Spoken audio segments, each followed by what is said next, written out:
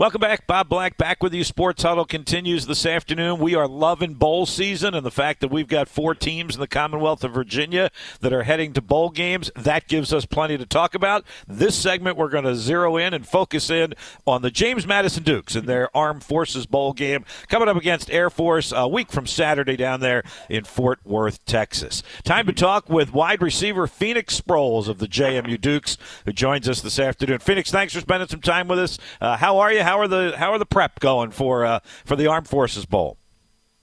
I'm good. Thank you for having me on the show. Man, things are going good. Had some good practices. Have another practice today and 2 more throughout this week, and then obviously another practice week next week, and things are looking good for us. Well, I know they've been good practices, but I assume they've been different practices. Let's start there. What has this transition been like with Coach Signetti leaving and several of his assistant coaches going with him? Coach Chesney coming in. I know he's at practice, but not having a heavy hand, I don't think, in what you're doing. I know you won't play for him because this is your last year of eligibility. What has that whole transition for your football team been like?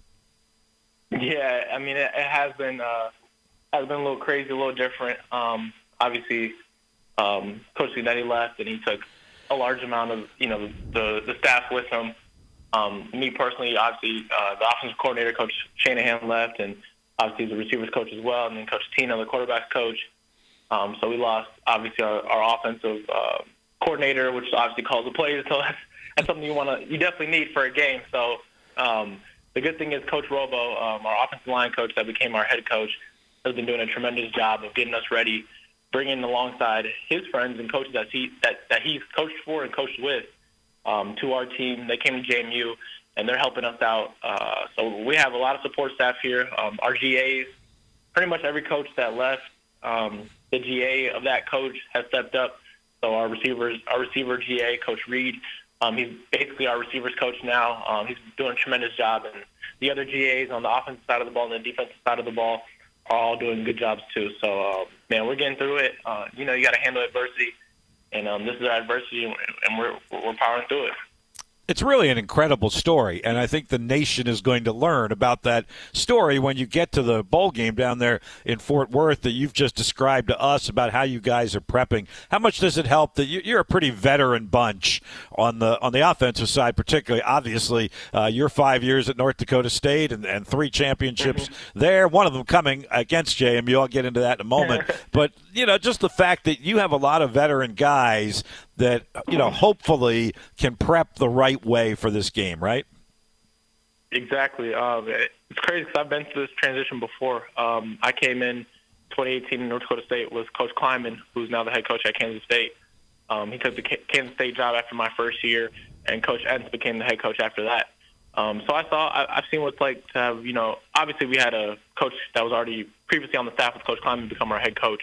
So it wasn't too much change, but even just that, probably prepared me for this right here, and just being there for these young guys that had some doubts and some uncertainty, because obviously they came in for certain coaches, and those coaches are no longer here, so they're obviously were a little scared, just confused or thinking about what's next for them. And my job and the older guys' job is to hold everything together and just let them know like you can control. You only control what you control. Control the controllables, and that's something we talk a lot about here at JMU. And I was being, like you said, just being an older guy. Things change. Change is going to happen, regardless at some point. And you just got to be ready for it. And you got to adapt to it. Hey, this is a little bit of an aside, Phoenix, before we get back to JMU. But you mentioned, the transition at North Dakota State and Coach Entz taking over, and now he's leaving, right? He's taking a job with Southern Cal. I'm sure you stayed in touch with some of your buddies out there at North Dakota State. Did that blindside them? Did it surprise you that he was moving on to take an assistant's position at a big-time school at USC? Yeah, I mean, I knew at some point, obviously, these younger coaches, like they want to, they have dreams too, just like us football players. We have dreams of playing at the highest level, coaching at the playing at the highest level, and obviously these coaches have the same dreams as well. They want to coach at the highest level as they should. So like Coach Entz, like that blindsided me. Obviously, I'm not at the program anymore, so I don't know if maybe I was circulating or anything like that. But that definitely caught me off guard. But I think it's much deserving. He's been a tremendous head coach, won a lot of games, impacted a lot of lives, and now he can do that at the highest level, the FBS level, Power 5 level. And I know he'll do just that at USC, and he'll be perfectly fine. The guys at North Dakota State that I'm still talking to, it surprised them obviously, but they understand it. And something that NDSU does a lot is, they continue to have that success, just like JMU will continue to have that success after a change like that. So they'll be fine. How much of your move from North Dakota State, where obviously wildly successful, you were as well, championships, all of that, how much of your move was about your hopes and dreams to move from a great FCS program to now a fledgling FBS program that potentially can be your next step to what I would assume is your ultimate goal? How much of all this was about your hopes and dreams? Yeah, mostly all of it. You only have one shot at this thing called life, as you know, and I don't want to leave anything, regret anything or leave anything out there. I never had plans to leave NDSU, but these transfer portal times are crazy. Like, people are transferring more often than they've ever had. Obviously, COVID played a part in that, and I wasn't supposed to have a 6 year, so it all kind of happened that it just came to me that it's something I needed to do for my career, my personal growth. I always dreamt of playing at the highest level, the FBS level. Obviously, we're not a Power 5 school, but we still played a lot of good FBS football teams, and we did play a Power 5 school. So I did everything that I wanted to do as a college player, and I can look back and say that I did everything I could. So if whatever happens, I don't get to NFL or whatever professional league after college, I could say that I gave it my all in college, and I won't have any regrets.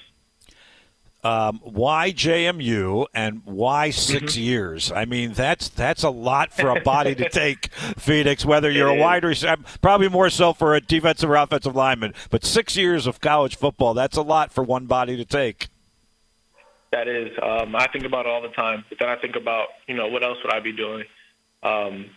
This is exactly what I would want to do anyways. Whether it was in the professional level, I'd be playing football for another year if I wasn't at college anyway, so I just think of it as, everything happens for a reason. I had some injuries in college that gave me an extra year, or 2 years really.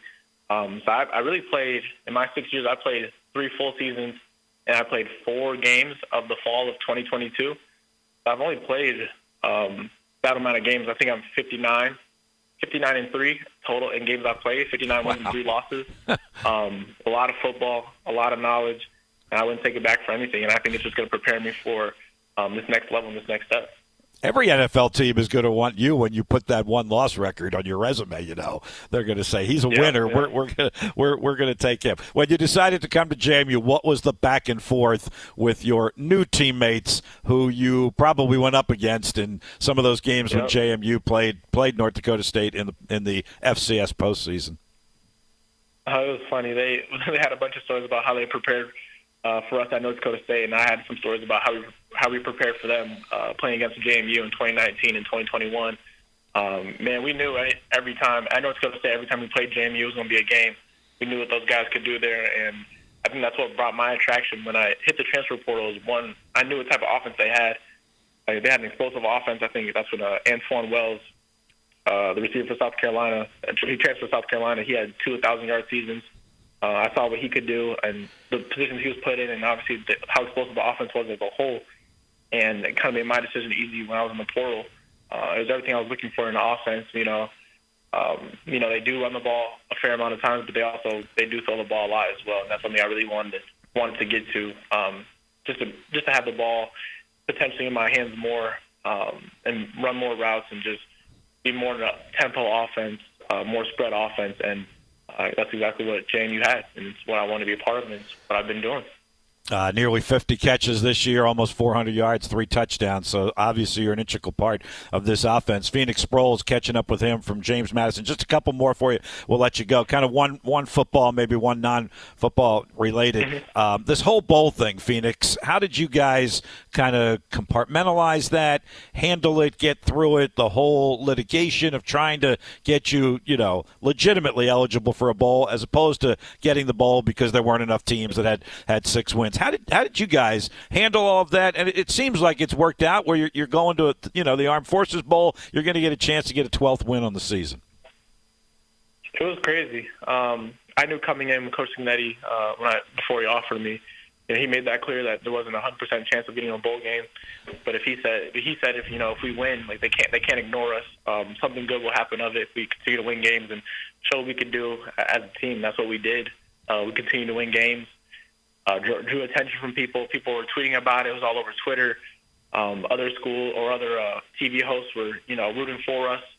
Telling us let JMU bowl. So it was just a crazy time, and we saw a lot of support from obviously JMU Nation and fans around college football around the country. But no, it was crazy when we found out on social media that what bowl we had, and we were all excited because that's what we worked for. We knew we wanted a bowl game, and we got it, and we're going to give it everything we have for this last time. All right, last one, Felix. You've mentioned Twitter, you've mentioned social media, so fill our audience in on your role and large social media following that I know you have, like 175,000 at least on TikTok and Instagram and all of that, and how that's a part of your life and your future. Yeah, I mean, it's something I always took enjoyment in, making funny videos, dancing videos, football videos, whatever it may be, posting whatever I'm wearing, like, my jeans, my Jordans. Like, I just found a real big interest in that field. And obviously around the whole country now and the whole world, that's what people are doing. And it's something that I actually enjoy doing. Like, I don't do it for anyone else. I do it for me. It's something I like to do and something I want to do actually after football. I want to be more in social media. I do want to be an influencer, hopefully get on TV on Netflix one day. That's something in the works that I'm trying to do. And I just, I love to be on camera. I love to make people smile, try to impact their day in a positive way. Hey, last one real quick. Minnesota native, 5 years at North Dakota State. How'd you enjoy Harrisonburg? How'd you enjoy your time on the East Coast in Virginia? I love the East Coast. I visited a friend in New York, so I was a 4.5 hour drive. Harrisonburg is a beautiful, beautiful city. People are nice. People support you here at JMU. And the hills are beautiful. The scenes, the views that you'll see driving on the highways down when I drove to Dulles Airport, Washington, D.C., the views are crazy, the hills. It's just a beautiful, scenic area, and I love my time here at Harrisonburg. Well, we've loved our time catching up with you this afternoon, Felix. Really appreciate the time. We're going to be following you in that bowl game. In fact, we're airing that bowl game right here on 106.1 ESPN, so we're really looking forward to it. Thanks for the time today, and good luck not only in the bowl game but in your future in football. Thank you. I appreciate that.